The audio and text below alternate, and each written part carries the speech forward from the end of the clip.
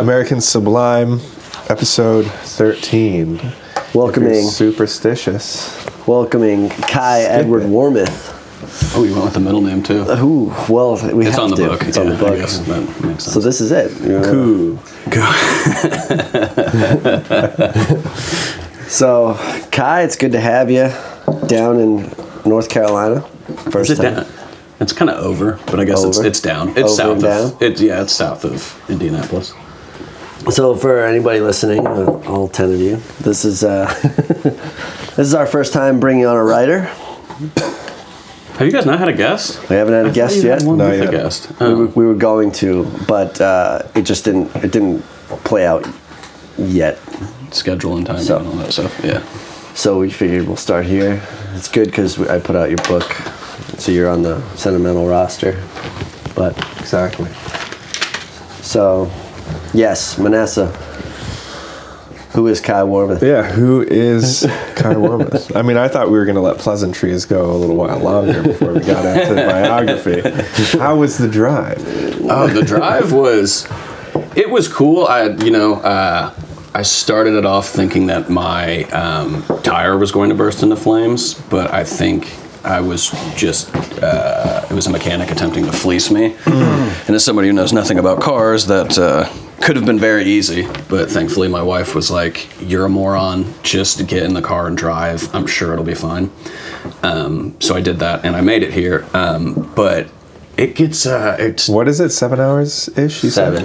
yeah, it's like 7 hours, 30 minutes. But right after I left Knoxville, it was like very mountainous. And, Tennessee. Yeah. Oh, you came all the way down to Knoxville. I was close to it, at least. I mean, that was like the closest city to me at one point. But I've driven through. It's a good town. We should go out there sometime. mountain roads, very curvy, dark. I have bad vision, so the last like 30 minutes were kind of tense, and they were just like semis, only semis. It felt like I was the only car, and lots then of just semis. Dozens of semis. The on all only sides of me. Buick. Yeah, the only Buick in a field of semis. So Yeah. wasn't too stoked on that, but no, it was nice to get here. Well, 40 from Knoxville here is tough, man. It's I bought my bike in Knoxville. I rode it for the first time, 90 miles home through that mountain pass, and I had a blast with it because I was like, yeah, you would love that. My father would love that. That just sounds nightmarish to me. yeah. I was like, well, I guess I'm trying out this bike, and it's not like any other stretch of highway for a long time. Like most highways, just kind of straight, a little bit. Yeah. That's like The tunnels under the mountains. I haven't driven through those since I was probably like a young teenager or something like that. So it was cool. Did you say it was snowing? It was snowing when I left Indiana. Okay. Yeah, Wow. it was coming down pretty hard. But by the time I hit like probably a couple dozen miles south of Indy, it had stopped, and it didn't even look like they had gotten much snow down there. So the Midwest. Yeah. We don't really get as much snow as I would expect us to in Appalachia. I guess I kind of assumed you guys would get a lot. I assumed we'd get a lot Far too. enough down. Okay, yeah, I guess that makes sense. I was just talking about this with Juliana. Last year we got one good snowstorm of about 6 inches, maybe 6 inches. 6 inches, wow. It's enough to get a winter experience to gloss over the hills with snow. You get the feeling of winter without being deprived of Trapped in your home. of just like warmth and anything for like 6 months at a time. It sort of looks a little like Vermont if you get the snow, but it's not holding on to the winter. You don't like have Vermont does. piles of dirty snow like in Boston. The drifts and yeah. Endless, and it just never ends. It's like you're in April, you're like, are we gonna get a blizzard? Right.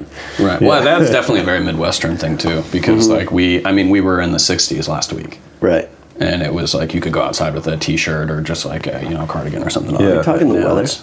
We are talking the weather. How fucking old are we? This is the best weather podcast I've ever been a part of. So what do you think of Doppler?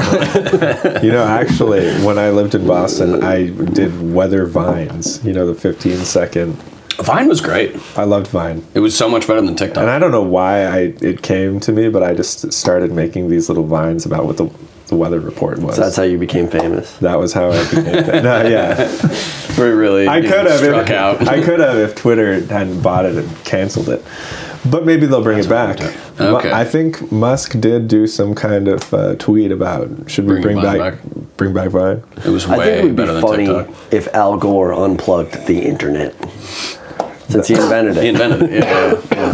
If anybody can do it, it's got to be him. I mean, okay, so they also did Musk again did a poll about bringing Trump back. You going here already? I saw it like 10 minutes after he posted, and there was already like 65,000 votes, I think. And incredible. obviously, I voted yes. 11 million now. More. No, that was this morning. It was 11 million. That's like 13 or 14. Where are we at? Yeah. This is the only election that matters. Where are we at? Well, they can't do, any drops out of nowhere or pause the counting. It's just kind of there. I mean, it'll be interesting to see what the result is when it's over. Has he expressed whether he wants to come back? He doesn't. He says he doesn't, but He should. He will campaign using it, though. That's the thing. Yeah. He's- I mean, even having like a street team that operates That's right. it while, the campaign is happening would seem to make sense for anybody, not just him. Everybody in I this just think it's country- symbolically hilarious. Absolutely. Everybody in this country, the lovers and the haters of Donald Trump, need him. Yeah. It's a need. It's a need. They know they need him. You know that there's people who hate him who are like, The haters almost please bring him back. So more so I could just justify his $8 a month that I'm spending on my blue check. Well, because there was like yeah, a handful of people where, when he was still active on Twitter, you would look under any of his tweets, and like Jeff Tiedrich, I think was his name, and that Brooklyn dad guy, like all of that them guy's were so just annoying. like instantaneous, and it's like you have notifications turned on for him. Oh, Yeah. Jeff, Which is Jeff Tiedrich loves sad as somebody. loves Yeah, he Donald has to love him He because he's also like, loves the kid he has chained in the basement. if anybody does. Remember you said that to me once? You're like Jeff Tiedrich's just in between tweeting, he's just yelling at the kid he's got chained in the bed. Every time I see Vaush tweeting, I'm sorry. I accuse him of that. I've only heard of Vaush or Bosch. I don't even know. I think it's Vaush. Is it? I'm not entirely sure. Yeah. That's how he gets attention. I mean, these guys Yeah. get attention by tightrope walking. Right. The worst issues, right? Pissing off the chuds, as they would call it. Yeah, Right. Everybody does that in politics. That's how you stay relevant now. It's Right. like, oh, did you see his opinion on this? Mm-hmm. And then it's like, man, why are people going there, right? But they're going there because that's how you keep people engaged. I don't know what my dog's doing right now. He's just trying to he's got to go see Manasseh, the king. He's our mascot. Kai, well, So we know how you got here, yeah, we're glad you got here too. but how did you get here? To writing or Yeah. just life in general? Life in general first, and then we'll talk writing, I think. Well, I am the child of two people who met in the Air Force. They're both participants in the invasion of Panama. Or Nice. they weren't charging the front lines or anything. It's the Air Force, after all. But no, they were both in Panama. My mom's from Detroit, and my dad's from where I live currently, Thorntown, Indiana. I just grew up a very normal, lower middle class life. Nothing too exciting happened. Father was a police officer. Mom sells real estate. Very tight-knit family. Look at him coming out with class consciousness right off the top. Oh yeah, you got to. That I got to give my proletarian- bona fides. I saw this in some of Kinda your poetry, Marxist. but continue, please. I'm no normal white man. I'm a poor white man. The poor one, the dusty whites at Chappelle. Dusty whites. Yeah, exactly. A And he's dusty in white with a Ohio. library. Right. So the dusty whites in Ohio aren't too different from the dusty whites in Oh, Indiana. they are kin. Oh, Yeah, we're brothers. It's the same state. Eventually, we'll abolish the Indiana-Ohio border. Yeah, and for sure. Then the rest of America. And what will they call that country? Oh, hi, no. Oh, Hindi. I was going to try to mix those words Oh, together. hi, and Anna. I was like, no, that doesn't sound good. That's Ohio. not fun. Indiana. Indie-Hio. Yeah, there you go. But no, I got really into reading at a young age. I think it was never like a sports guy or anything like that. My mom told me that once when I was very young, she picked me up from school or from the park or something like that, and I was sitting there reading, and I looked over and there was a group of kids playing rugby or football or something like that, and she said I looked at them and then I looked at her and I go, why do they do that? And I just got in the car, and I was like 6 or 7 years old, and I was like, oh, okay, so I was always like a little bitch nerd, basically, who just preferred the company of a book. But no, I started writing probably around like 11 or 12 years old. Yeah.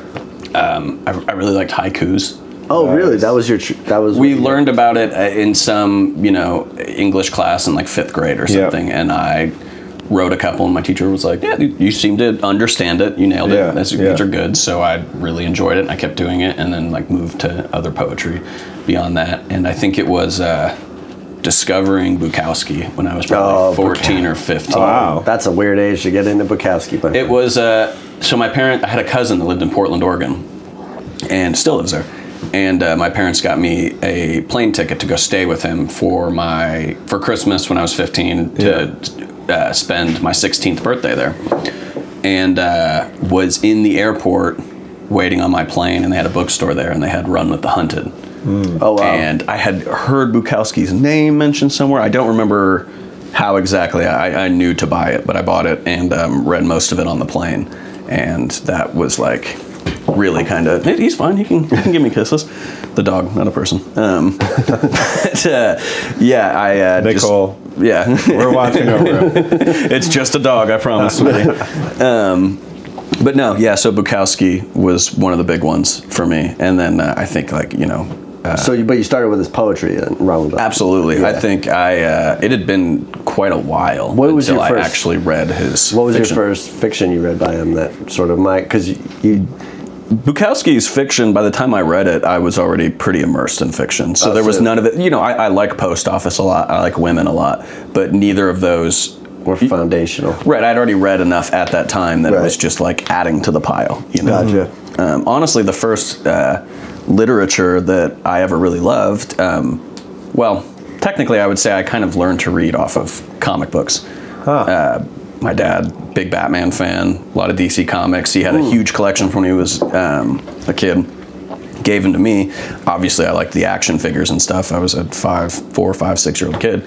So I started looking through these, and I wanted to know what was happening in them. So I, had an interest in learning how to read and learning how to read well from a young age so I could understand these things. Right. So I had those, but then there was and I asked you if you knew what this was, the Redwall books. I love I read all of them. Absolutely. Those were, probably 4th or 5th grade. I had a teacher that was like, I think you would like Brian this. Jacques. Met him. You met him? Shortly before he died. Wow. Yeah. Wow. Yeah. He did Where? some event at a bookstore north of Indianapolis, and I went, and it was a very nice guy, just a kindly old man. Like he felt like a grandpa or something. Oh, that's cool. His pictures made him look like a Badger Lord.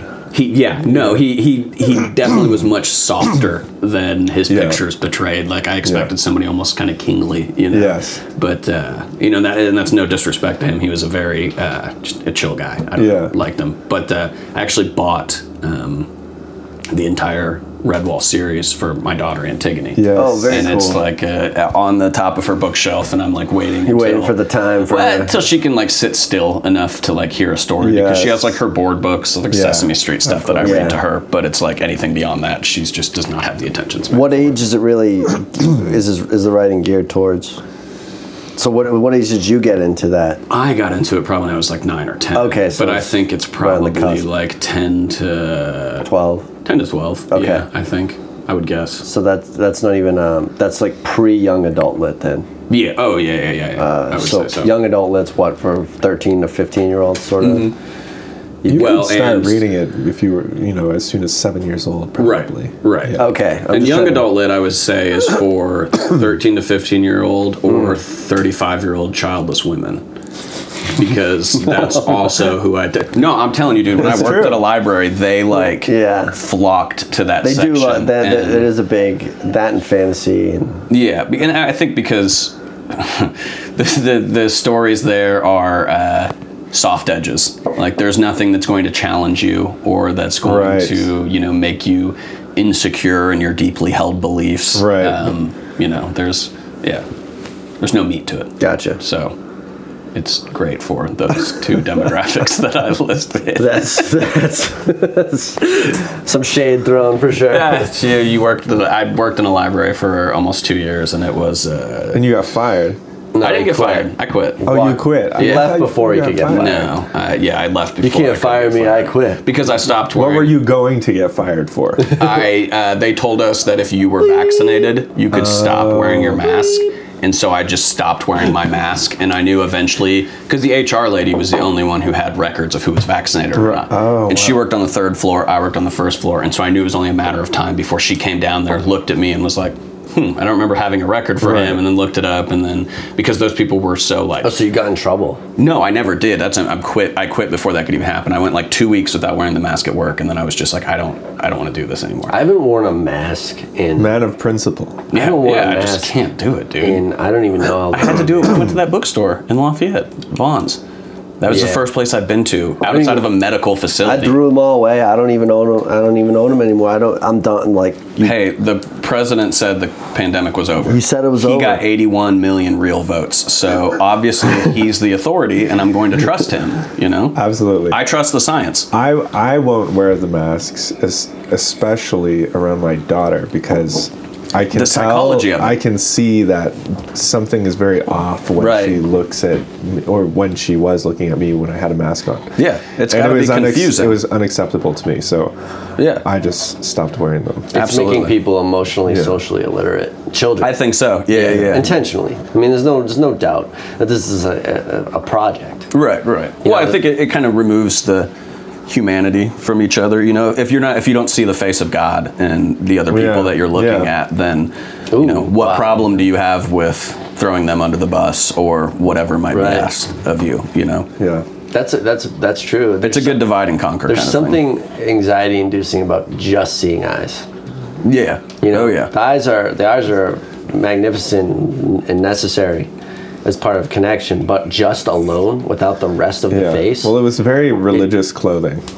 Yeah. Well, because it is a religion, and that's what I was going to say when I worked at the library. It was these people loved COVID. Yeah, they love it. Yeah. Loved they got it. to feel real They still do. virtuous. A lot of them still do. Well, and they got to make rules. Yeah. You know, and they got to tell people to follow these rules. People had to follow the rules. Yes. Or they could come down on them in some way or another. Right. They could remove them. It's like it really is giving power to sort of the pinky from Pinky in the Brain. Yeah. These people who like never had that power but really sought it, and then they Right. You know, it's the best metaphor I have right now. It's a cartoon from the 90s. Yeah, no, and I don't think that's wrong. You know what I'm talking about, right? Pinky, I don't. Oh, Pinky in the Brain? Animaniacs? Oh, no, I know Pinky in the Pinky Brain. was like this little Yeah, I tyrant, but remember. he was just I a little remember. stupid mouse. Was that Cartoon Network? It was Warner Brothers, so yeah, it would have been Cartoon And Network. what were some of the other ones? There was Because they lived in the Warner Brothers tower, and I know Warner Ren Brothers. and Stimpy. I never watched anything after like 11 a.m. So TV was done at that point. Yeah. I just wanted to see Looney Tunes. Right. That was what I liked. Speedy Gonzales. Absolutely, of course. Speedy Gonzales and yeah, of course. That was our national icon, And Rodriguez. No, I served that one up for you. Sleepy Rodriguez? No, it's Slowpoke. I don't remember that. Slowpoke Rodriguez, Speedy Gonzales' cousin. Yeah. Wow. Really? Okay. Yeah, he's like slow, Wile E. Coyote. Yeah.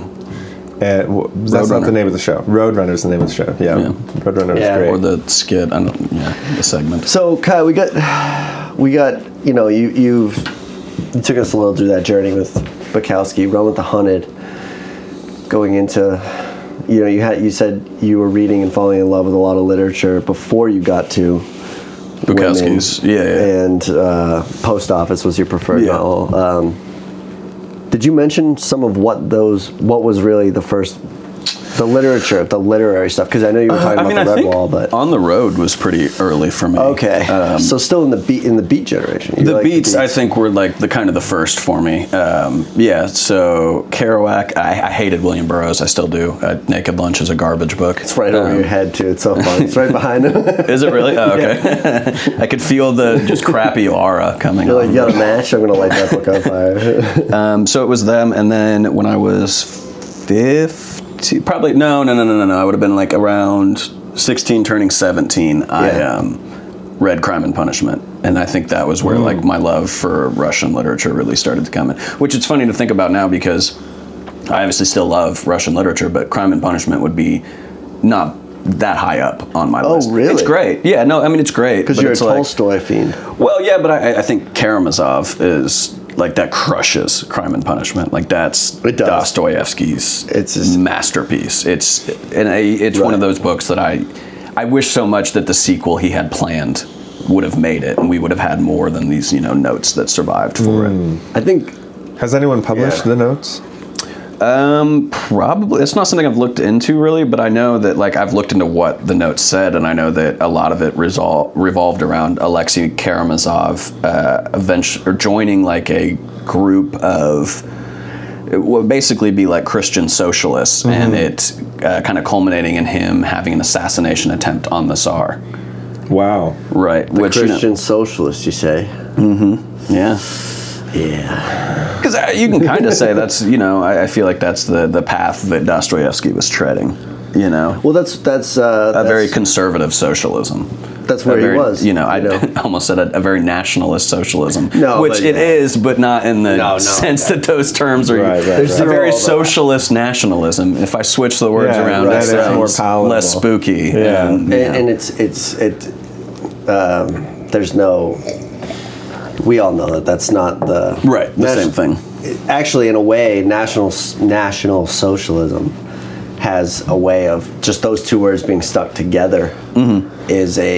It ruins and it makes people hesitant to the idea that those two things could be together. Right. Because you can have a national sovereignty and a socialist state. Right. Well, and because what we've discussed before, World War II is the founding myth of our culture, and so everything has to get filtered through that. And so if you would say I'm an economic nationalist or something like that, they're going to try to turn it back around and be like, oh, you support camps or something. Or I'm a socialist who believes, not even in national. I know we disagree about this because that I don't really like the word nationalism to be used to describe any of my own thoughts and. Well, it's radioactive right now. It always has been. It always has been. I don't know about that because nationalism isn't patriotic populism, and people are using that word. Nationalism. There used to be language like colonial, the family of nations, right, which is assuming nationalism. The ism part actually may be kind of. I don't like this word, but I'll use it. Problematic. I think the idea of isms there's something wrong with it. It feels like a cage sometimes. Or it makes it into some kind of deformed, chimerical thing that just is self-existing. Right. As soon as it's an ism, it's just it propels itself like a virus or something. But there's something different to, a family of nations, or just being into the idea of the nation. A family of nations feels, just by the title alone, feels similar to Dugin's multipolarity. Mm-hmm. This idea of each country for itself, but also we're all humans at the end of the day. And true, but also you have civilizations, which would be a family of nations, Right. Yeah. Okay, you're talking about on the broader scope. America has the black nations, the Latino nations. Sure. Okay, yeah, I get that. If you're talking ethnically. Right. Yeah. Right. But I'm saying Western civilization is a family of nations. Okay, yeah, I got you. Say France and England and the United States, and that's the idea. Right. So the problem with the traditional definitions or essays on nationalism is obviously that it's not about doing what's best for your country in cooperation with other nations. It's about being willing to topple other nations at any cost, to take what you want. Right. Mussolini was doing in Africa. Well, it's in a sense how a nationalism can morph into imperialism. And that's exactly right. So it's nationalism is inherently imperialistic. It should not be. It has to be though. It shouldn't be confused with being patriotic and believing in your sovereignty. Oh, okay, I got you. Yeah. So that's why I think the word is kind of it's really not a word. Unless you mean it, and then it's well, then I'm not on board with that, Right. But if you mean it, and you're yeah, we're nationalists. We want to take whatever we want.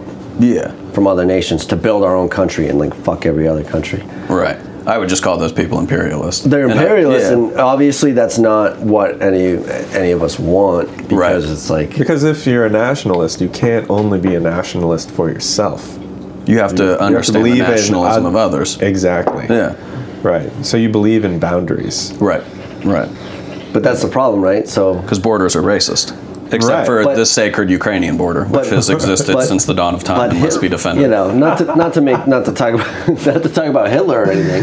Yeah. But he didn't Not to talk about Hitler, but he didn't believe in boundaries. No, Right. And that's he didn't. Obviously, he just erased them. And Exactly. Is that nationalism, or No, are we it's just trying No, to? he definitely wasn't. I would not call him a nationalist. No, he was a An universalist. He was a globalist. He was a globalist. Yeah, I mean, he was absolutely.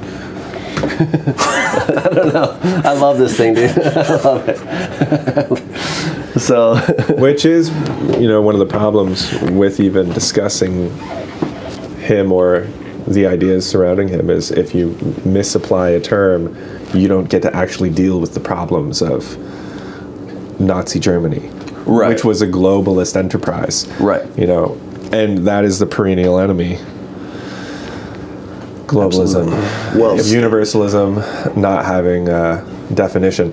You said to introduce you as a Malcolm X scholar. he sips the coffee.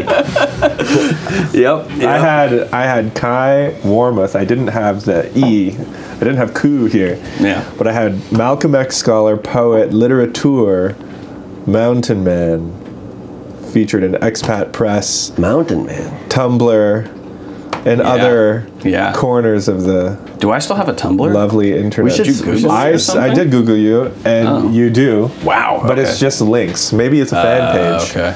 No, I mean, I definitely remember having one at some point. Yeah. Because Tumblr used to be like a decent place to just like, it was like a zoo of insanity. I loved Tumblr. Well, yeah, and there was, there you was I kind of would. like the locus for a lot of woke stuff. Well, Tumblr was like Twitter. Yeah. And like maybe TikTok. I think TikTok and Twitter are actually competing with one another with who is driving the culture. It may be generational, actually, though. Like it may be like millennials who are more on Twitter and It's definitely, the Zoomers who are on TikTok, and they kind of talk with one another. But before both of those platforms became the place to be, Tumblr was where culture was happening. At least internet culture. Yeah. And I remember it being very, much more broad than those two, in that there were like little pockets for several different niches of like different thought. Yeah. And obviously that exists on Twitter too, and maybe TikTok. I'm not familiar with TikTok, but maybe on Twitter as well. But they definitely get like shut down more often. There's also on Twitter. the drive to instant verbal assault on Twitter. Right, which If didn't you post something, feel, you've got people swarming. It didn't feel like that on Tumblr. I've never been on Tumblr. I don't know. I'm not an internet guy really. Not an internet guy. I'm not on Twitter. I don't like it. Yeah, no. Confrontation. It's hell. I It's like just to an get along. entertaining hell. You Yeah, know? it's a hellscape. Yeah. No, it absolutely is. For But sure. it's entertaining, and you can find out what the worst people and the most uncreative people on the planet are doing to destroy everything beautiful. Yeah. Ooh. Which is a good thing to monitor. I feel like. It's a way to have your finger on the pulse of Exactly. Yeah. this dying creature. Yeah. Because people all the time will say like. failing nation. Well, people always say like a majority of Americans aren't on Twitter. It's True. a extremely small handful that's just being very loud, and it's like, yeah, I absolutely agree with that, and I don't. But these are the people who, again, while being the worst people and the most talentless people in history, are the ones who are deciding like where the funds of these patronage networks are directed. Like they're deciding what gets published and what gets exposure and things like that. And none of them know a goddamn thing about art or anything of beauty. They most of the time seem actively opposed to it. They have to be. But I still I want to know what those people are doing. They maintain their power. That's my enemy, and I want to know what they're doing. They maintain their power by suppressing beauty. Yeah, of course. If beauty's allowed to bloom and blossom, They're out of a they're job. out of it. Yeah, they have to uphold the things that are antagonistic. Well, it's the same with racism, for example. If racism goes away tomorrow, then DEI, HR department, like on vacation. Yeah, like if it goes to the Bahamas for a while, like all of these people who have made that their crusading against the specter of racism, they're out of a job and a purpose. We can tie. It's in their interest to keep it around. We can tie this back to Malcolm X because you brought this up, but racism is an industry. it's a capital-driven industry. Of course it is, and it's had such exponential growth within 100%. The past decade. Right. I mean, what's Robin DiAngelo's net worth? I mean, millions. I mean, she's getting paid like hundreds of thousands to just do these talk. Like speaking. Yeah. To come in there and lecture people, and assuage their white guilt or whatever she has to do, and it's. Hey, she found a hustle, right? I mean, no, it's so and funny. I kind of got to respect that at the end of the day. She's just it's scamming like people. You're making far more money than I am. You're far more comfortable than I am, but I guess I just wonder if she understands that if racism were to go away tomorrow, like that would be the worst thing in the world for her. They can't. They need to keep it alive. I guess I just wonder if they like consciously know it. It's kind of, think about it in terms of like the prison thing, the prison question, or policing.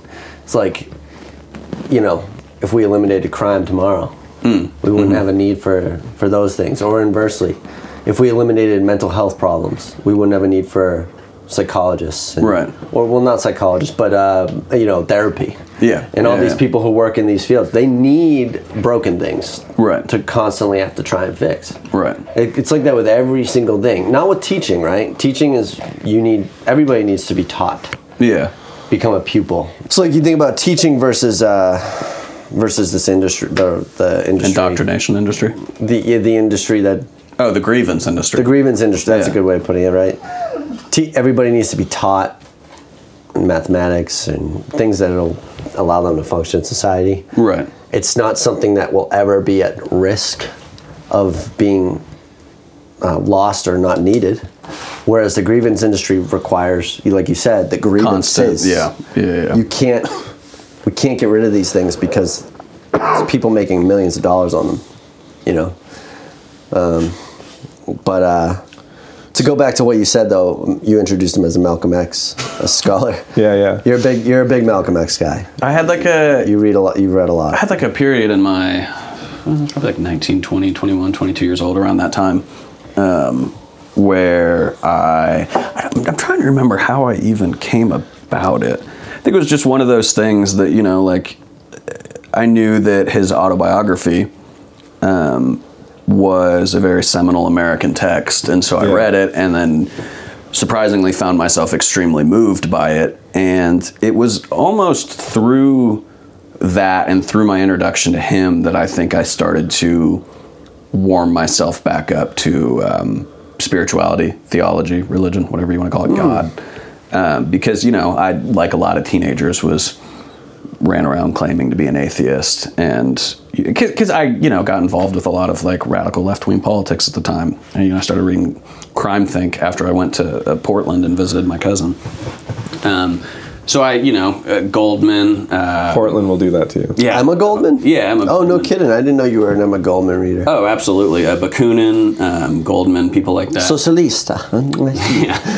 So I was very much into anarchism and things like that, and shouting off the platitudes about how religion is very oppressive and et cetera, et cetera, et cetera, and had very much a materialist view of the world, to which I still hold on to an extent. But with Malcolm X, I remember reading about that and being very moved by the fact that it was Islam that was his motivating factor to do a lot of things, and that he saw Islam much more so than socialism or liberalism or neoliberalism or any of these newer ideologies as being something that could, for lack of a better term, solve the race problem in the United States. Because Islam, like with Christianity as well, it's universalist in the sense that you're all children of God. And he why Islam over Christianity? I haven't read it yet. I purchased it actually a couple of months ago when we were talking about you coming over. For Malcolm in particular, it's because I didn't unplug that, did I? Okay. No, you're good. For Malcolm in particular, I think it's just a time and a place kind of thing, because he was a criminal as a young man, ended up in prison, and the Nation of Islam was really starting to grow within the black prison population. And so he was approached by them, and people will debate, how much the Nation of Islam can actually be put under the umbrella of Islam at large. Right. And to me, it's always seemed, I've always compared it to... For reasons of race, actually. Well, absolutely. Right. Absolutely. Well, and also they've got some kind of wacky belief systems. The Yakub stuff is very out there. But to me, I've always compared it to Islam in the same way I would compare Mormonism to Christianity, and that it is a distinctly American branch of that religion that could only be founded in a place like America, because so much of its character is present in the well, it's concerned with American questions. Yes, absolutely, and it's got that same push and force to it that I think, like, this is the same place Manifest Destiny came from. Right. This is a very distinctly American ideal. So for Malcolm, Islam was just the time and the place. It was what he came about with the Nation of Islam, and then eventually he would depart from them completely. Interesting. And embrace Sunni Islam, I guess, for lack of a better term. I don't know if he ever called himself a Sunni. Like theosophy. Yeah. He went to Mecca, and that's kind of what fully pushed him over. But I always think about that today, somebody like Malcolm X existing today, because after he got back from Mecca, he came forward and he said, hey, look, I was wrong about the Nation of Islam stuff. I was wrong to say that... Humility. I was wrong to say that white people were devils. I think we're all the same children of Allah. We need to come together. Yeah. We need to work together to make the world a better place. And I think about, if you transport him to nowadays and were to have him come out and say that, you would just have idiots being like, oh, well, what happened 2 months ago when you said that all white people were devils? Right. I just explained that and apologized for that and said that this is my viewpoint now. Right. Well, what about when you said that? Right. Because we have a culture that is very much it assumes against that the idea of forgiveness. Change. Yeah, exactly. And it's very much against the idea of forgiveness. Exactly. Or of recognizing mistakes, anything like that. Right. And so, but Malcolm's use of Islam in that way, or the way he saw it as being a potential source of liberation, was fascinating to me. Somebody who had a very materialist view of the world. And also, like, I've always been... I enjoy countercultures, and I am a very contradictory isn't the right reactionary? word. Yeah, I mean, I am reactionary to a degree. To a degree. Yeah. But contrarian. That's the word I was trying to think of. I was like, I know it starts with You a C. son of a... But I grew up in the Bush era. My first moments of for lack of a better term, political awakening was watching bombs fall on Baghdad when I was 13 or 12 and being like, this isn't right. Something just doesn't strike me as right about this, but I don't have the language to express why. Right. And so I think, Islam, after reading about Islam through Malcolm X, it also had that countercultural appeal, because it was like, at the time, that was America's enemy, Right. But to clarify, you don't identify as... No. Muslim. I mean, in the most simplest terms, I call myself a Christian. I think if, somebody wanted me to be really specific, I would call myself an Abrahamic monotheist. I believe in the Abrahamic religions.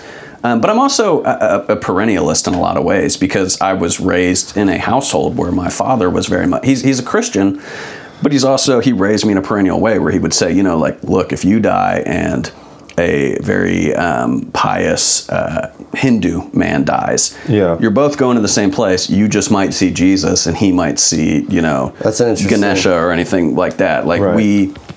And so because of that, I've developed this, just my own personal understanding of religion as a language with which you use to talk about the things that are beyond reality, the metaphysical. Like an observation language. Beyond the material. Right, and it's like, if you are a kid that's born in Baghdad, what language do you speak? Arabic. What's like the foundation to modern Arabic is the Quran, Same thing, I was born in America. I speak English. What's the foundation of modern English? King James Bible. Right.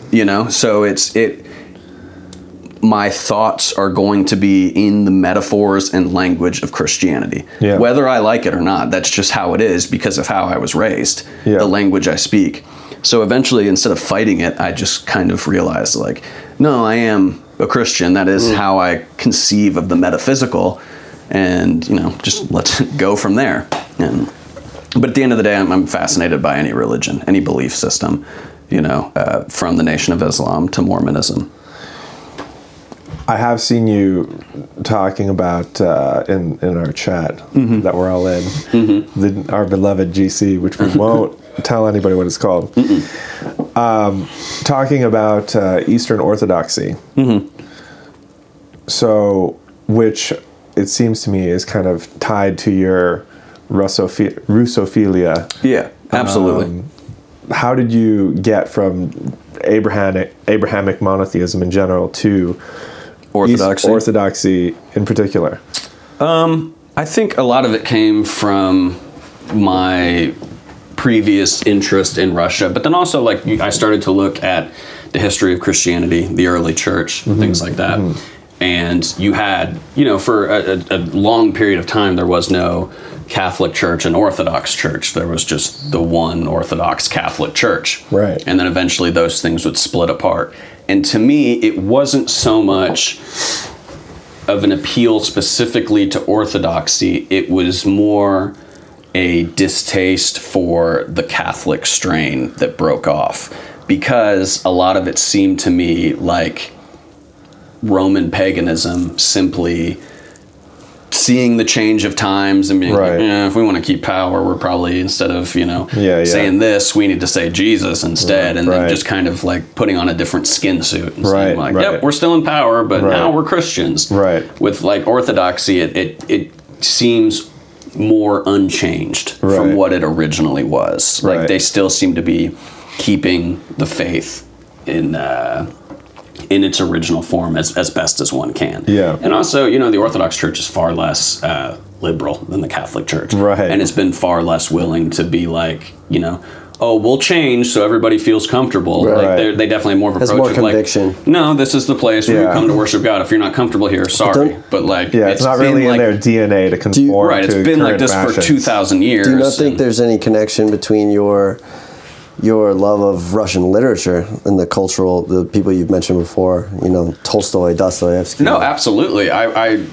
You're linking it to your Abrahamic. Well, I think with what I said earlier about religion being a language. Yeah.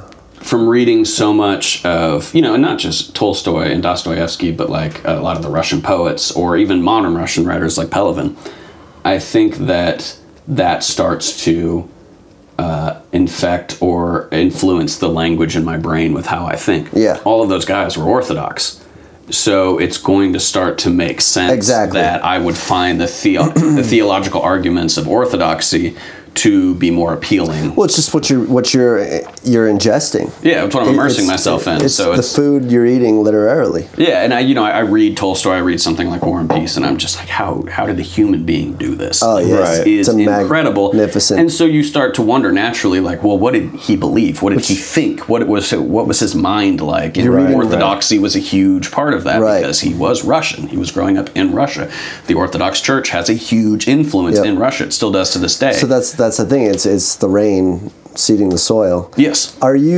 You're reading War and Peace right now? Mm-hmm. I've got actually it's right here. You are as well, right? I'm just starting it. Okay, yeah, I'm only about 20 pages in. Page 813. Okay, so Napoleon just got to Moscow. And you have a kid. So no one has excuses. Yeah, exactly. Yeah, I told Kyle if he would have started last week, sat on the toilet, had Juliana do his job for him, and then you just eat protein bars and sit on the toilet and read. Man. That's a great. You could be done. The whole pipeline. Eat the protein bar. That's coming out quick. Move the coffee maker in the bathroom. That's you would have been gross. sick. You could have been at least close. Well, so you're going to finish. A few years ago, I probably would have tried that. So you'll have finished the two of the greatest Russian novels, Karamazov and War and Peace. Yeah, you'll have them under absolutely. your belt. I mean, I would list them as my two. So I was going to say my two favorite novels, and they probably are, but I love Nabokov. Well, Nabokov, Ada by Nabokov, but also Possibility of an Island by Welbeck. Oh, that's and so right. I usually, when people ask what do you think is the greatest novel, I try to divide it into what do I subjectively think and what do I objectively think. Bolaño is also as big, right? Yeah, that one book. That 266. Yeah. I've read other works by Bolaño that I like, but that's the one that I was just like. So you said the subjective versus objective. Have there been books that you've read that you hated but you respect deeply? Absolutely. Especially even in this Russian strain that you... I'm trying to think specifically of... I think Moby Dick was that book for me. Moby Dick is absolutely that book for me. Brutal. That's a perfect example. Yeah, because a lot of the times when I was reading it, I was just like, come on. Yeah, I don't care about I'm Lamp glad I Oil. read it. I'm glad. I think everybody should read Right. it. It's an important work. Yeah. But I didn't necessarily enjoy it in the same way that I'm enjoying War You weren't War and along Peace. for the ride, you were along for the language. I feel like Ulysses will probably be like that for me whenever I finally do that. I don't even know if I respect And I went into that thinking, I went into War and Peace thinking it was going to be that. Yeah. I thought it was going to be a slog, but I'd get through it and be like, I'm so glad I read that. I love it. I'm very connected to the characters. You Pierre like being in the world. Yes, yeah, and it's gonna be one of those books that I'm really sad to finish. Karamazov was the same way. Where really- you get to the last page and you're like, I can't hang out with these guys anymore. Like I really liked being around them. Yeah. You know what I think you would love to read after War and Peace is that book, Napoleon, that I read. Is it a Will Durant or? No, it's called Napoleon. I can't remember who it's by. It's like It's a biography though. Yeah, it is, and it okay. just takes you through his whole everything. He was incredible. And it's such a good companion piece, I think, to War and Peace. Okay. Because it shows you. There's a line that the refrain throughout the book is, "What is Paris thinking?" And I couldn't help but every time he goes back to what is Paris thinking, it was getting into Napoleon's head on his campaigns when things were going poorly. Right. And you'll see this in War and Peace in Russia as the earth is getting scorched behind him, and he's everything. Everybody's dying and starving and dying of disease, and the horses are dropping dead, and they can't even eat them. They love to eat This horses book, too. this book gets into. I don't know. Is War and Peace get into Napoleon as a character, or is he sort of? He's a character in there. They don't spend too much time with In him, his but there, head? yeah, there are definitely moments where, like, there's chapters, I guess, where they're in his head. And Okay. he's Well, this book- watching the campaign unfold and starting to realize, like, this shit. book shows you the romantic man. Okay. Like okay. in his head, it's not Napoleon's evil. Here's why he's Satan. It's Here's a why man he who's thought he was right. just deeply torn. He actually, he especially in the Russian campaign, he does feel a degree of remorse and just like getting all his men killed. Yeah. Because he was very proletarian. I don't think people realize he wasn't a monarchist figure. He was very. He was very much a globalist. No, he was the opportunist. He would be pre-socialist, really, Yeah. because he was. He was a liberal. Took the ideas. He was of a proto-liberal. He was from the French Revolution, liberty and equality, but he was also a deeply imperialistic man. Yeah, I mean, with well, deep personal ambition. Yeah. imperialism and liberalism, I think, are For sure. they're twins. Look at it today; it's the same thing. You know, Exactly. It's not on. Yeah, It's a different flag It they're planting. it doesn't but- allow for difference. No, not at all. While praising it at the same time, which Exactly. is interesting. Right, you know? right. It's like the schizo mentality that they Right. approach it with, in the sense of, it's the same as with, like, they're the underdogs, but also they can crush you in a heartbeat. You know? Right. There's an interesting line to go back to the religious theme from your multi-part poem, Proto Trinitas. Yes. Yeah. I'm glad you're going And here. it's well, I'll give you the whole Wow, title. that's a beautiful. Is this you have a WordPress?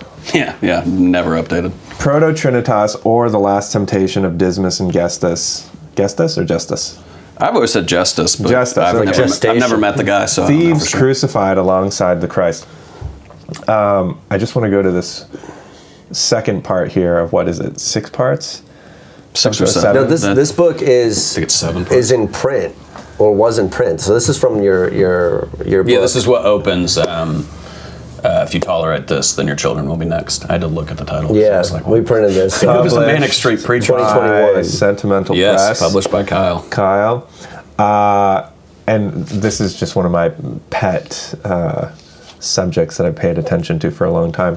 But you say, quote, "Amen, I say to you today." So the scene is Jesus is on the cross, flanked by 2 men. They're both thieves, actually. Mm-hmm. One of them calls out to him and says, "Remember me when you come into your kingdom." Right. And Jesus says to him, "Amen, I say to you today." you will be with me in paradise. And then you say, he mutters before the altar of wines, for the sentence received corresponds to the crimes. So it stuck out to me, the comma that you put in here. I wanted to know if you did it on purpose, because it says, amen, I say to you, today, comma, you will be with me in paradise. Now, the significance of that is for people who think that when you die, you immediately go to heaven, right, which they mistakenly think is paradise, at least in my opinion. That is usually good. In the Bible, they put the comma after the word you. Right. They say, amen, I say to you, comma, today you will be in paradise. You like you're dying today, and I'll it's the see modifier you in a little bit. But Jesus wasn't coming into his kingdom Right. that day. He was going to go be dead for a few days, right? For the 3 days, yeah. So it's interesting because you put the comma after today, which I know is in a couple other places earlier on in the Bible. But I just wanted to know if you had done that deliberately, because it was very interesting to me. I believe so. Yeah, I mean, I can't recall at that moment. This entire thing was written in one go. Yeah. Which I sometimes do with poetry, but I definitely, with something this long and the fact that each section is written in a different, like, archaic form of poetry, I wanted to, really take my time on it, but it was just one of those things. I sat down, banged it out, and there was some editing later on. Yeah. But I think with that, I definitely was trying to. What was the archaic form in part 2? Would you say? Trying to remember. I know you have a haiku Is that the down argument? here, don't you? It actually Kind of? probably says in the there's a haiku in the chapter 4. Doo-ba-doo-ba-doo. Yeah, there's. I know I used a sestina and pentina. Sorry, or no, pentina was the 3rd chapter. I honestly don't remember. I love that. I love the idea of doing poetry with multiple forms in a single poem. Like, I really don't like it these days when people think that everything should be free verse. Like, free verse as in no rules. Like, it really is one of the most annoying things to be subject to. I find it to be incredibly offensive that I should have to witness you not caring about structure. Right, well, because a lot of them, they just like write a paragraph they think is cool and then throw some line breaks. Yeah, exactly. It's just ridiculous. And I've had, when I was still submitting poetry a lot, I would have a lot of places tell me we don't accept rhyming poetry. Yeah. Because they felt it was oppressive. Probably some stupid shit like that. Yeah. The sonnet is a mansplain. I mean, but I find rules like that, like a set structure for a poem, makes me so much more creative. For sure. Because it forces me, like, I'm not just going willy-nilly. It puts pressure on you. Exactly. And I'm not a blank canvas kind of guy. Like, blank canvas is just, like, overwhelming to me. But if you say, like, no, you need to stay within these bounds, then I start to see a picture in my head. I love that you had a dialogue in here, too. These things that was my favorite part to write. Yeah. These things like music or chords, we don't just come up with chords and things out of key that don't work and say it's just as good. Right. We have laws that govern these like Pound says in the ABCs of music, like, your music should be like poetry, or your poetry should be like music. I completely agree. 100%. Yeah, and obviously, I read and ABCs of reading.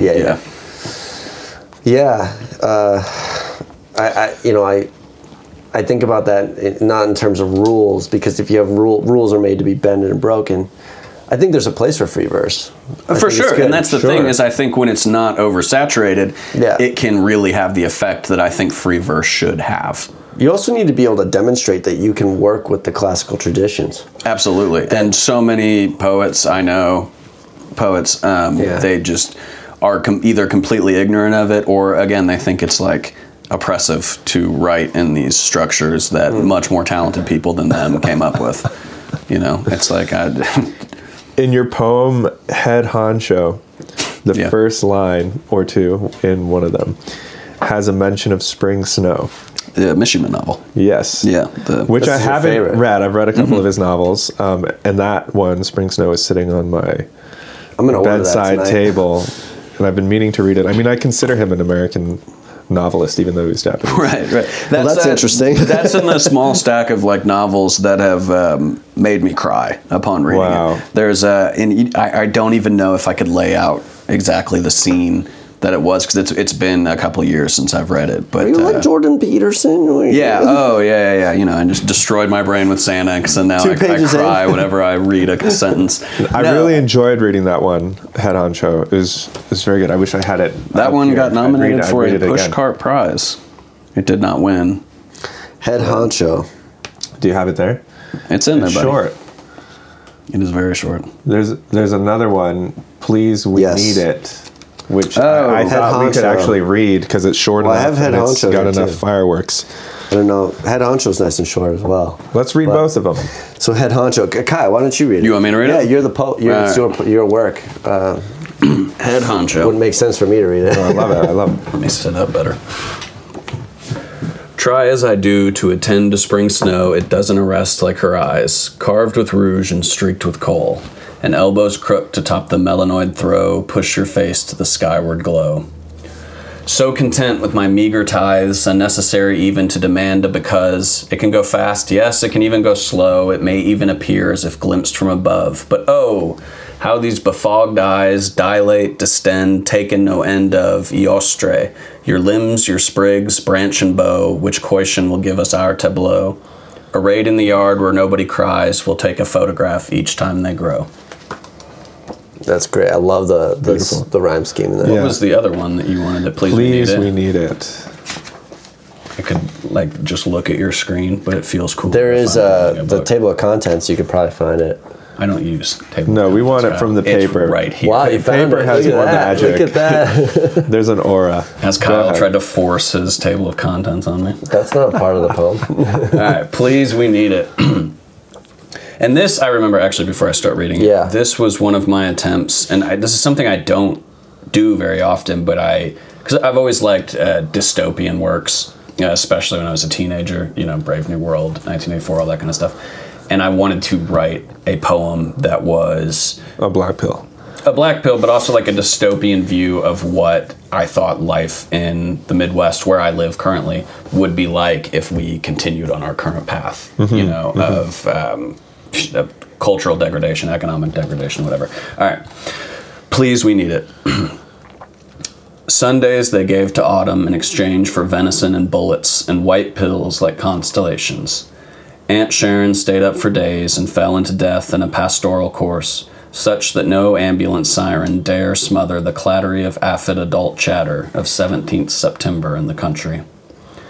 God witnessed the men who wander drunk highways, their spice racks teeming with 7.62 and 223, and how skittish is Hypnos that a stray 9 settled on the corn rows of the car seat broadcloth startles him back into creation.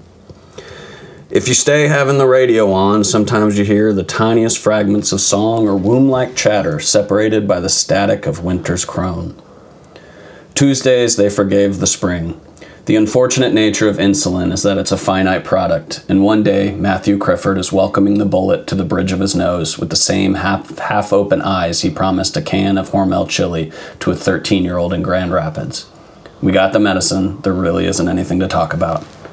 Who left the lid loose on the peach preserves? God, in winter, in utero, and shortly thereafter, in summer is when he stalks. Hell yeah. I have one thing before I forget. It sounds as if when you go into the quotes, you go into a character. Now I know that's.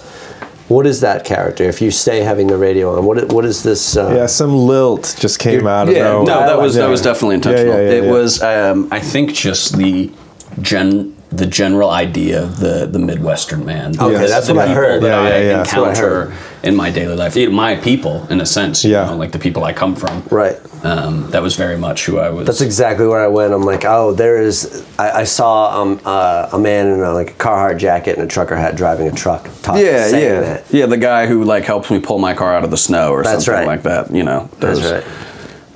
So it was so much of this book is sort of really a love letter to where you're from in a lot of ways. Well, and, you not know, a love letter, but a. homage maybe. How would you describe it? It's definitely not. It's definitely distinctly Midwest. Yes, absolutely. Which is funny because the picture on the front is actually from West Virginia. Now that I'm remembering, but it's. I think when you're a teenager, and maybe this is pretty universal to anybody that's a teenager, you hate where you live, hate where you come from. You know, you're like, fuck this place. I'm better than this. I need to live in some cultural epicenter or something. Right. Brooklyn. Right. Something like that, LA, whatever. And I definitely felt like that, but I have come to... Did you ever do that? I've lived in Indianapolis, which was the big city, and it was away from my rural upbringing. Yeah. But I eventually came back to that rural upbringing because I was sick of stepping over heroin addicts every day or of, getting my car broken into or anything like that. So I came back to where I was from, and I realized that I loved it, and especially as somebody who was going to be a father, it was like, I would much rather raise my child here than in the city or really anywhere else, because my family's here, and I can't overstate how important that is, that I think that my child needs to grow up in that kind of environment, That's also a deeply Midwest thing. For sure. The closeness of families is super important. For sure. And I think with the way things are going, the idea of like the multifamily household is going to come back, and it should come very back. Italian, for sure. Well, it is very Italian, yeah. So you know all about it. But I like Nicole and I both. My wife Nicole and I, we loathe the idea of putting our parents in a nursing home or something. Yeah. Like, no, screw that. way. You can't take care of yourself. You're moving in with us. Exactly. You wiped my ass for years. I can do it for you now. That's just how it's supposed to work. I think your dad can still kick your ass, though. Absolutely. He will be able to until he's, 90 years old. Even when you're wiping his ass. Yeah, absolutely. So just use his cane, hit me in the balls or something. Yeah, exactly. Yeah, no, I'm if never you miss winning a that spot. fight. I'm never winning that fight. But no, I love being in a place where, my daughter's grandfather is right across the field. Yeah. He can walk over and see her every day, and he does. That Indiana, I've been to Indiana so many times. I played so many shows there. Right. It's been part of my 20s. Just we would drive out to Indiana or Ohio on a Friday night. Leave on Friday morning, get there in time for the show, and drive home Saturday. Yeah. Sometimes we would just do one-offs in Indiana, in Ohio, a very common in Ohio, which is crazy, right? But like we were always pulled to, I think, Indiana because we always felt like it was a place worth going to because the people were so good. Yeah. The people were so kind. They took care of us. They gave us $150. It was at least enough to like get us pretty far along the drive so that we weren't just blowing a ton of money. Well, that's why, and I thought the Midwest was so good for music, specifically the kind of music scene that you and I were involved in with, hardcore punk, things like that. Because I remember my hometown, we would book shows there when I was a teenager, and there'd be 150 kids there, and That's every type of kid you'd see there. You'd see the kids that played sports, the kids that didn't listen to that kind of music at all, because there's nothing to do. Right. And it's like, oh shit, a couple guys from my biology class are having their punk bands playing, let's go.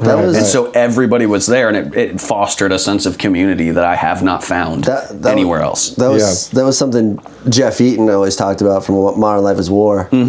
Which to me, we talked about this the other day, is the Witness is the most American maybe record, and also the most definitively working class Midwest hardcore punk record of all time. Yeah, I think absolutely. It's lyrically.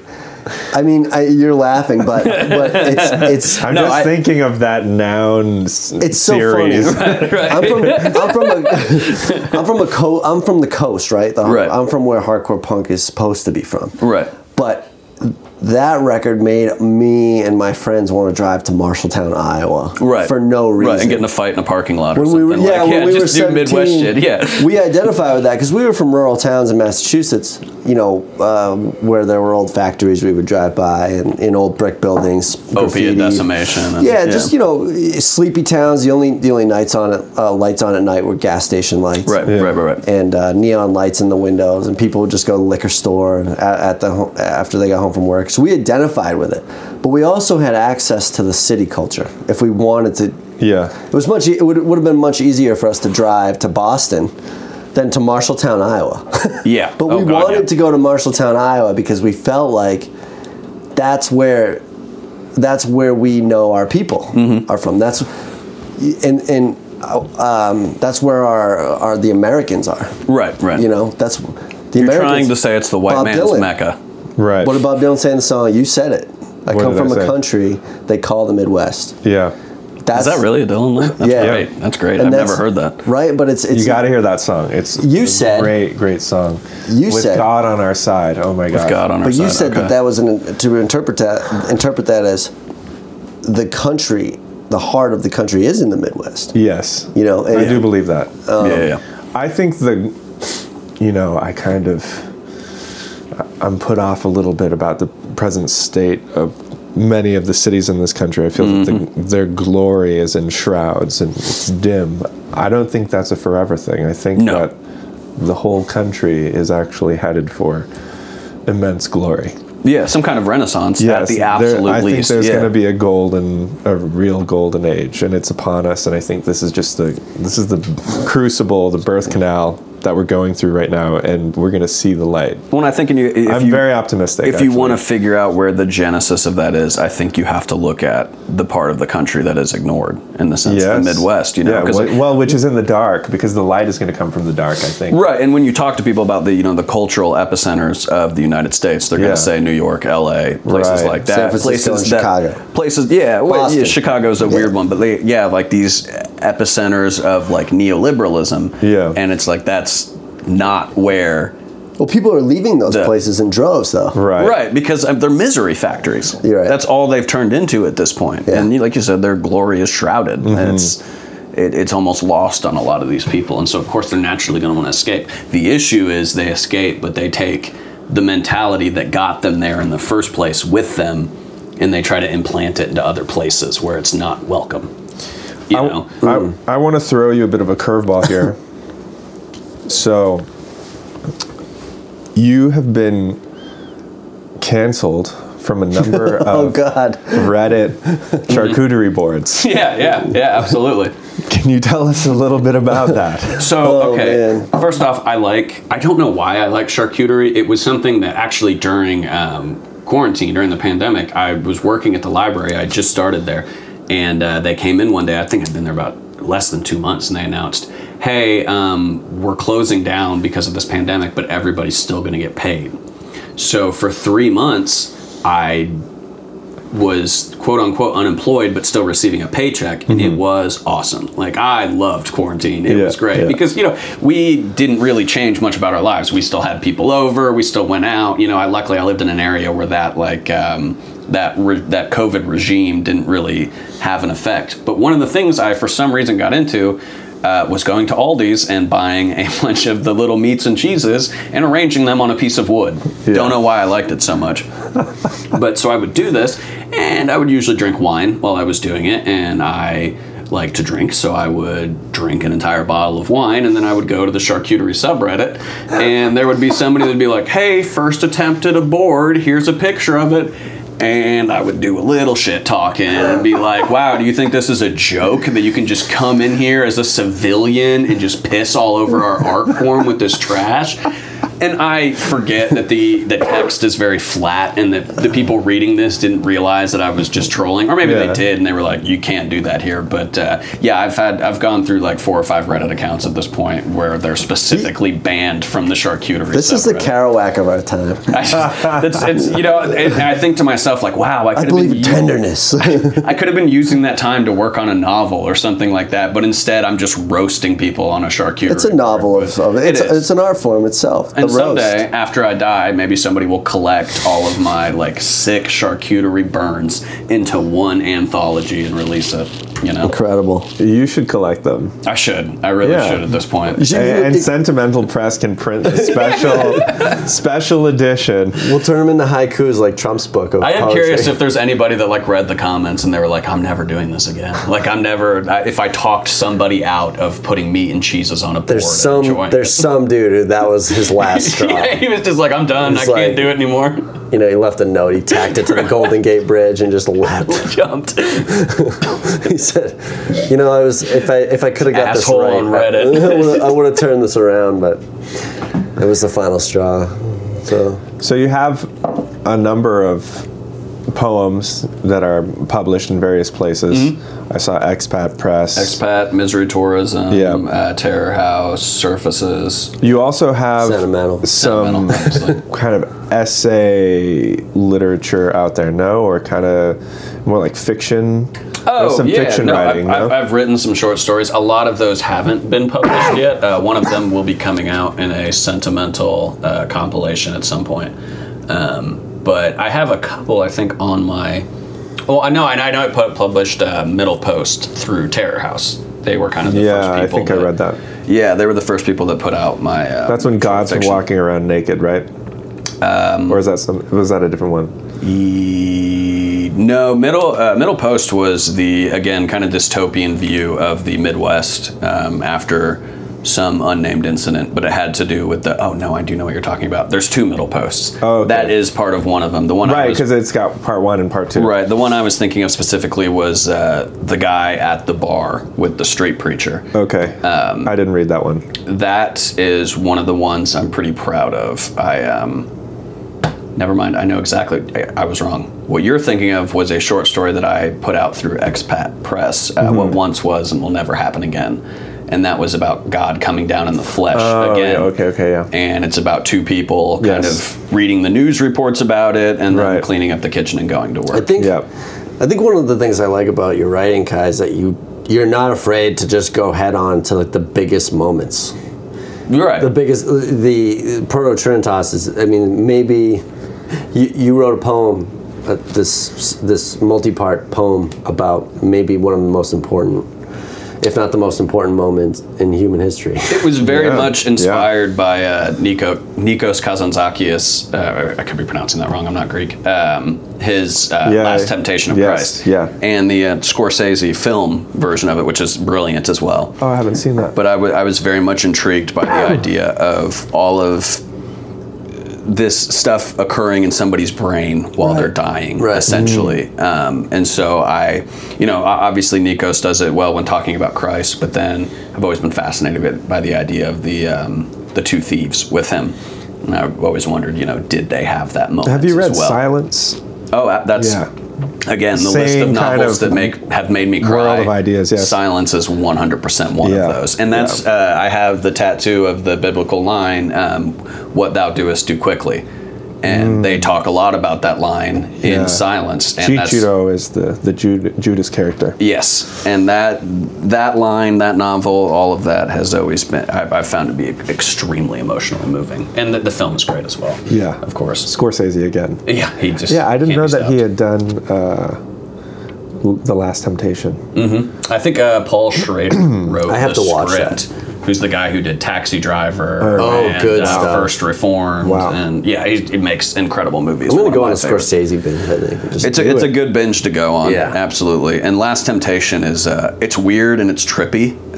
It feels... I love the human... I haven't read it yet. I have it saved, actually. You absolutely should. I saw actually Delicious Tacos recommending The Last Temptation of Christ. He is a Kazantzakis fan. I think that might be how it came to my attention now that I think about it, because he's recommended it a couple times, and I'm a huge Delicious Tacos fan. I think it's just nice that he's a writer that's doing things that are regime approved. I mean, basically any well, he's writer telling the truth, right?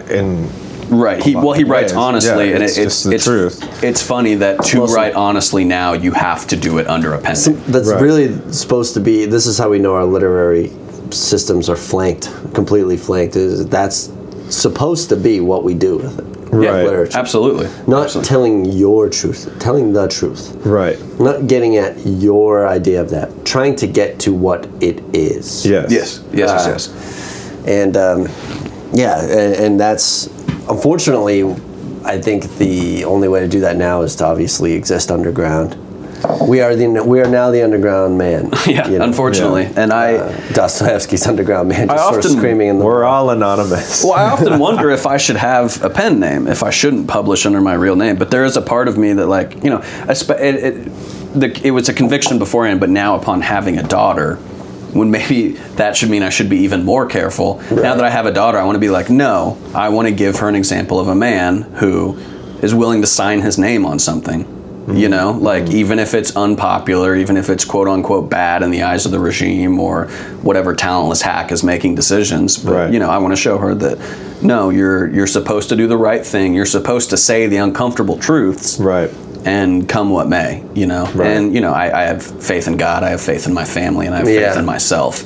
And so I know that at the end of the day, there's really not much they can do to me. Well, the quote unquote institutions, I think, are on the verge of collapse. And yes, hopefully.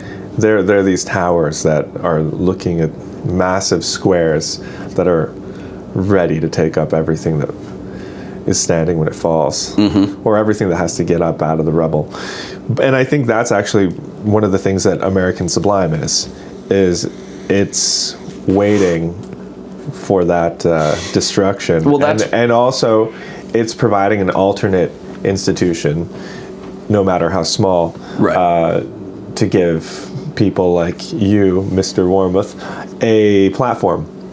That's why I was attracted to it originally when he first told me he had met you and sent me the American Sublime stuff, and that was the reading I got on it. Yeah. And I want more things like that to proliferate and to be there, because you have to have that system there for when this rot finally falls through. There has to be something to come into the ashes and be like, no, beauty can still exist, civilization can still exist. There just has to be people out there too, and if it's one person who hears this type of chat, or this chat specifically, who says, oh man, I'm not nuts. No, not at all. I'm not sitting in my room alone, like, what's going on? And I can understand why you would feel that way, because voices like this are supposed to be kept separate. Well, that's the whole plot of what's happening within our country is really to isolate you. Yeah. The last 3 years have been living proof of just cut you actual off. Physical isolation. Physical isolation. Don't leave your home. Stay 6 feet away. Cover your face. Yes, there's that, the physical isolation, but there's the isolating you from your potential. You've seen that IQ scores drop in the kids. Right. Of course, that's all. They're acting surprised.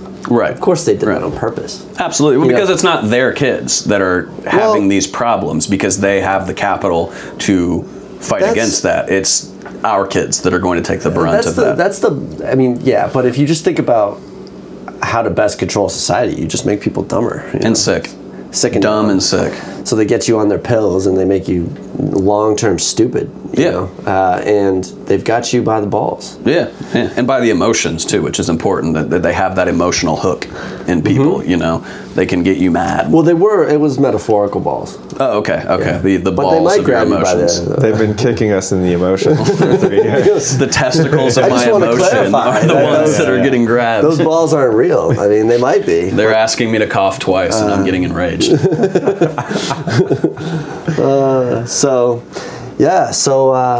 Well, I want to point out one more line from Please We Need It.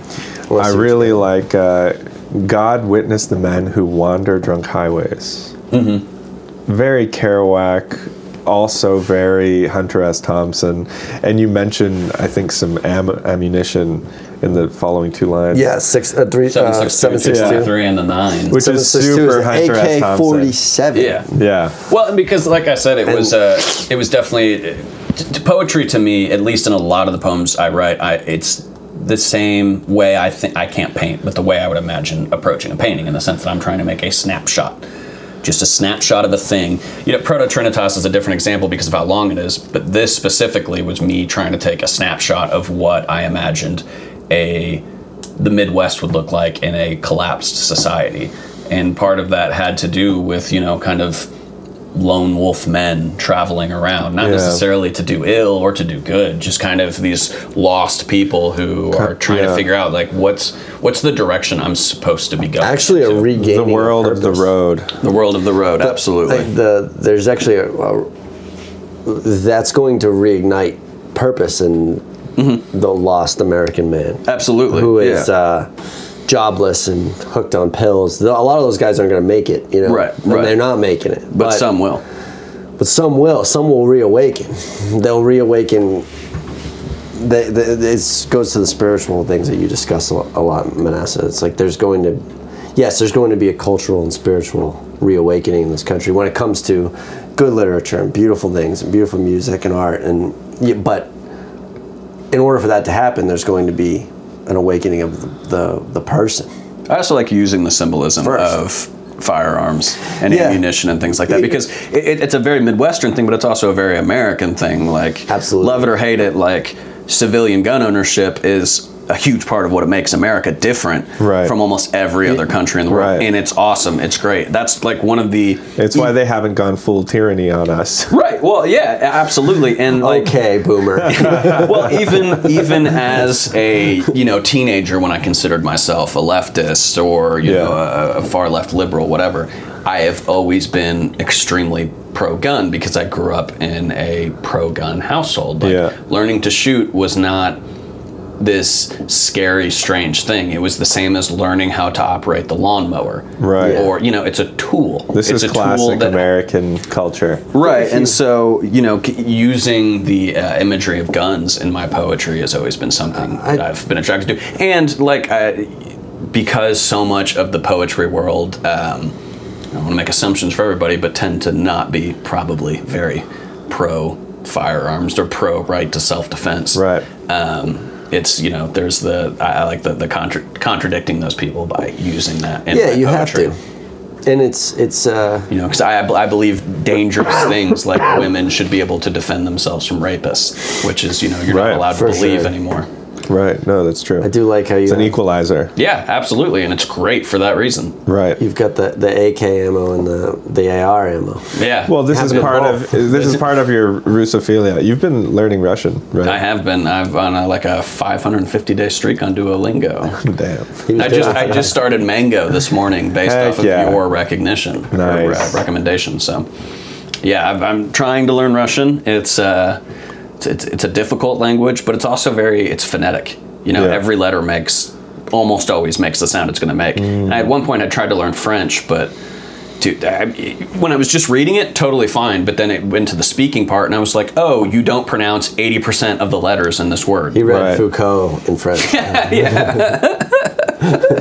Well, there's a difference between being multi-literate and multilingual, right? The goal someday would be my main goal is to be able to read the Gospels in Russian.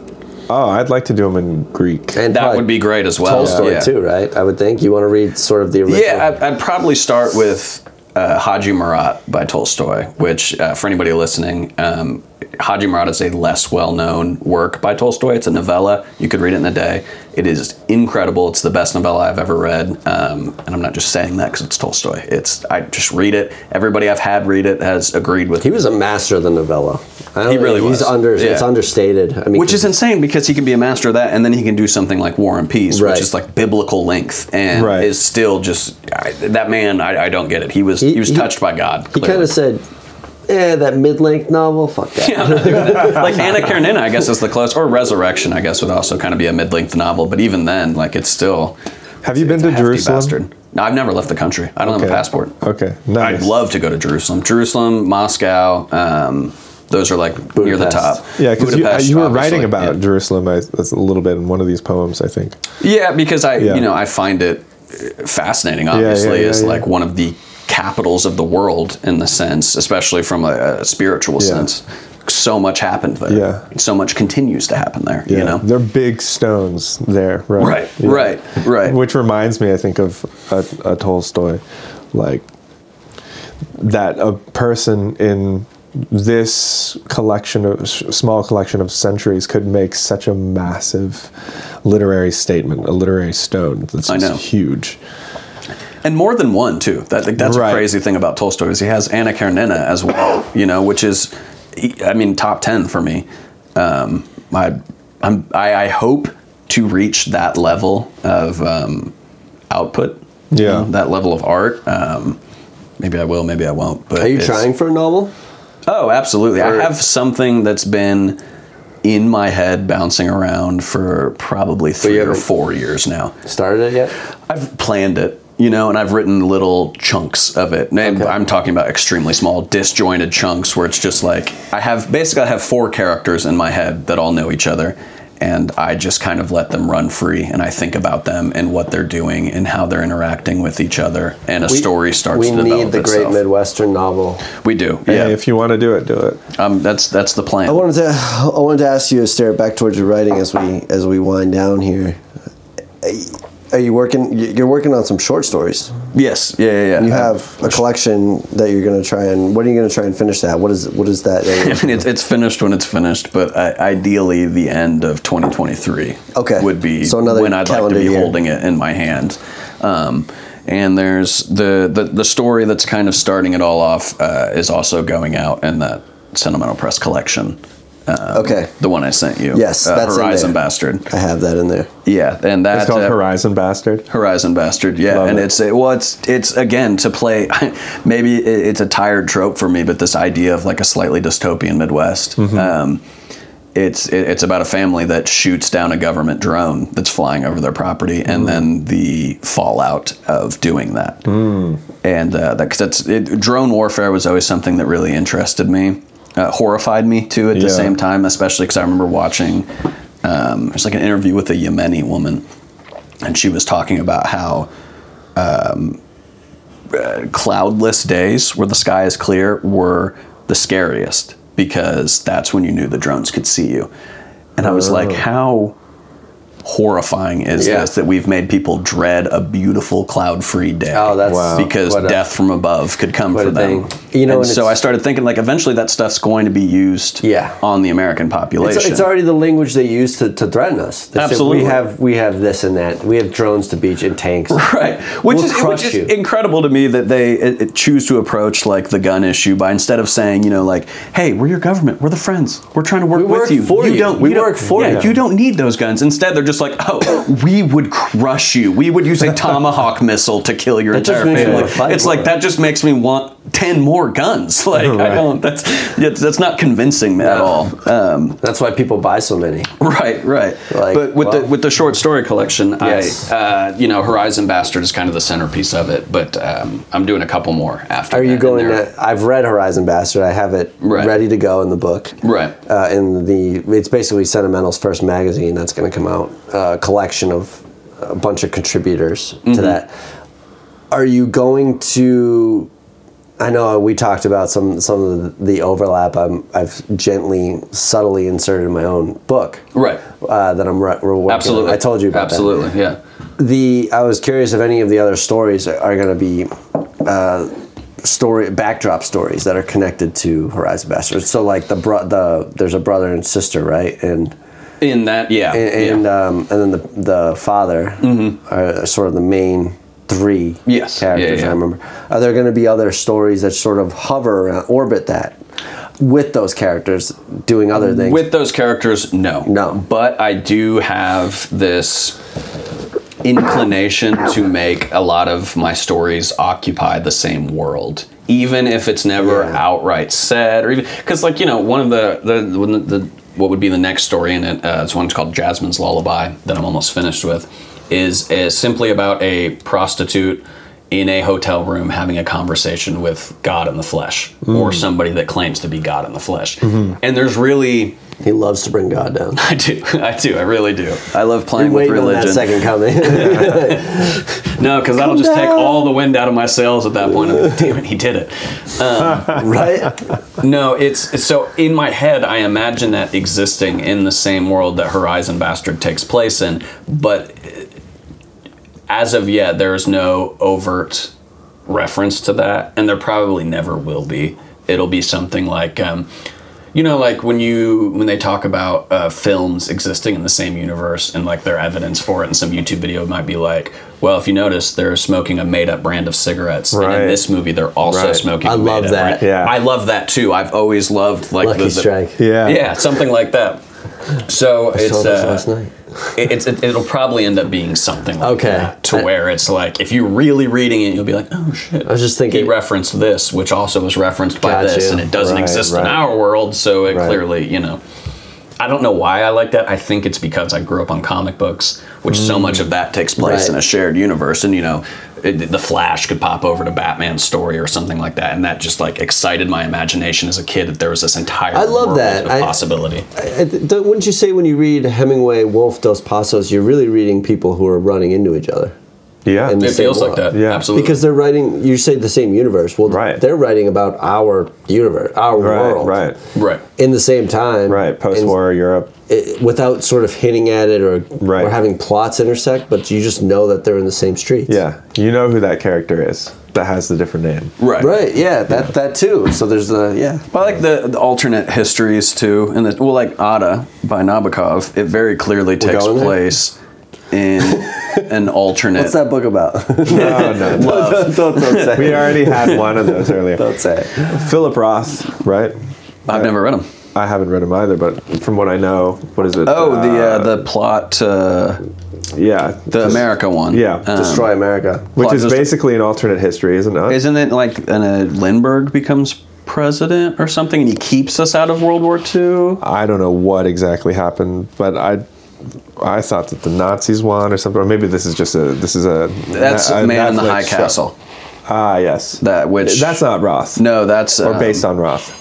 No, that's or maybe it is Roth. No, Philip K. Dick. Oh. Pretty sure the Man in the High Castle is him. Yeah. Yeah. What's the movie with Tom Cruise that was based on one of his novels? Philip K. Dick? Yeah.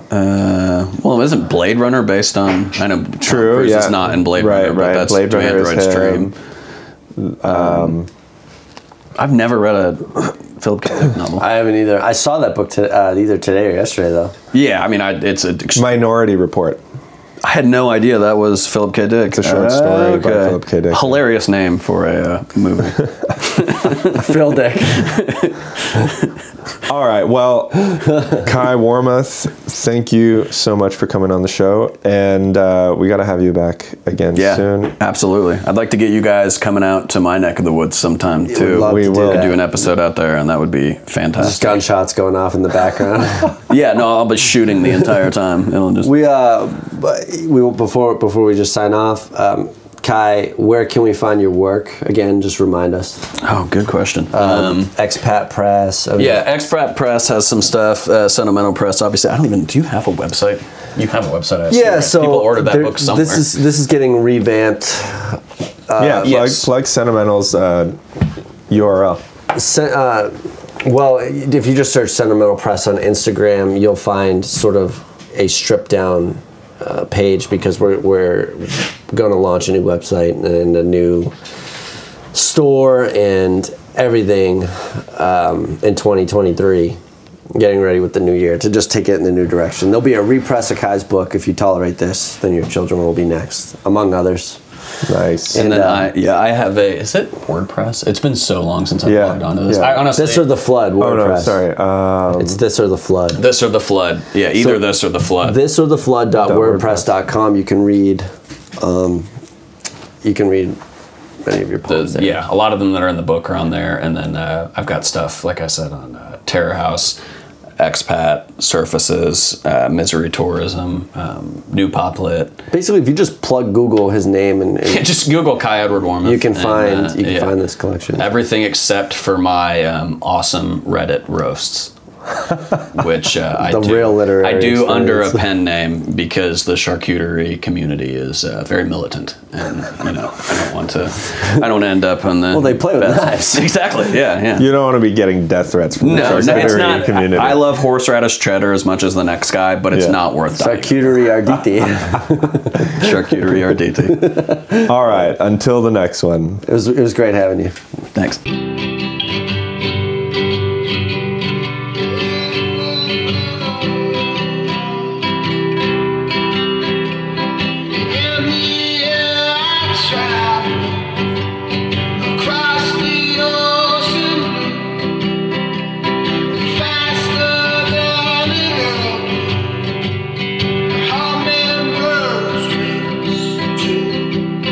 I can see you.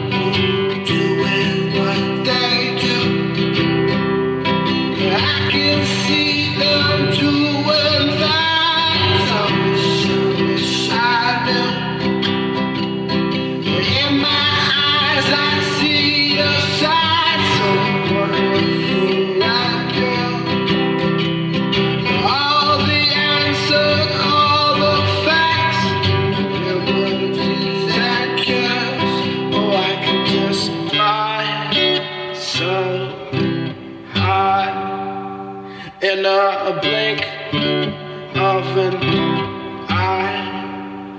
Oh my, I will say my.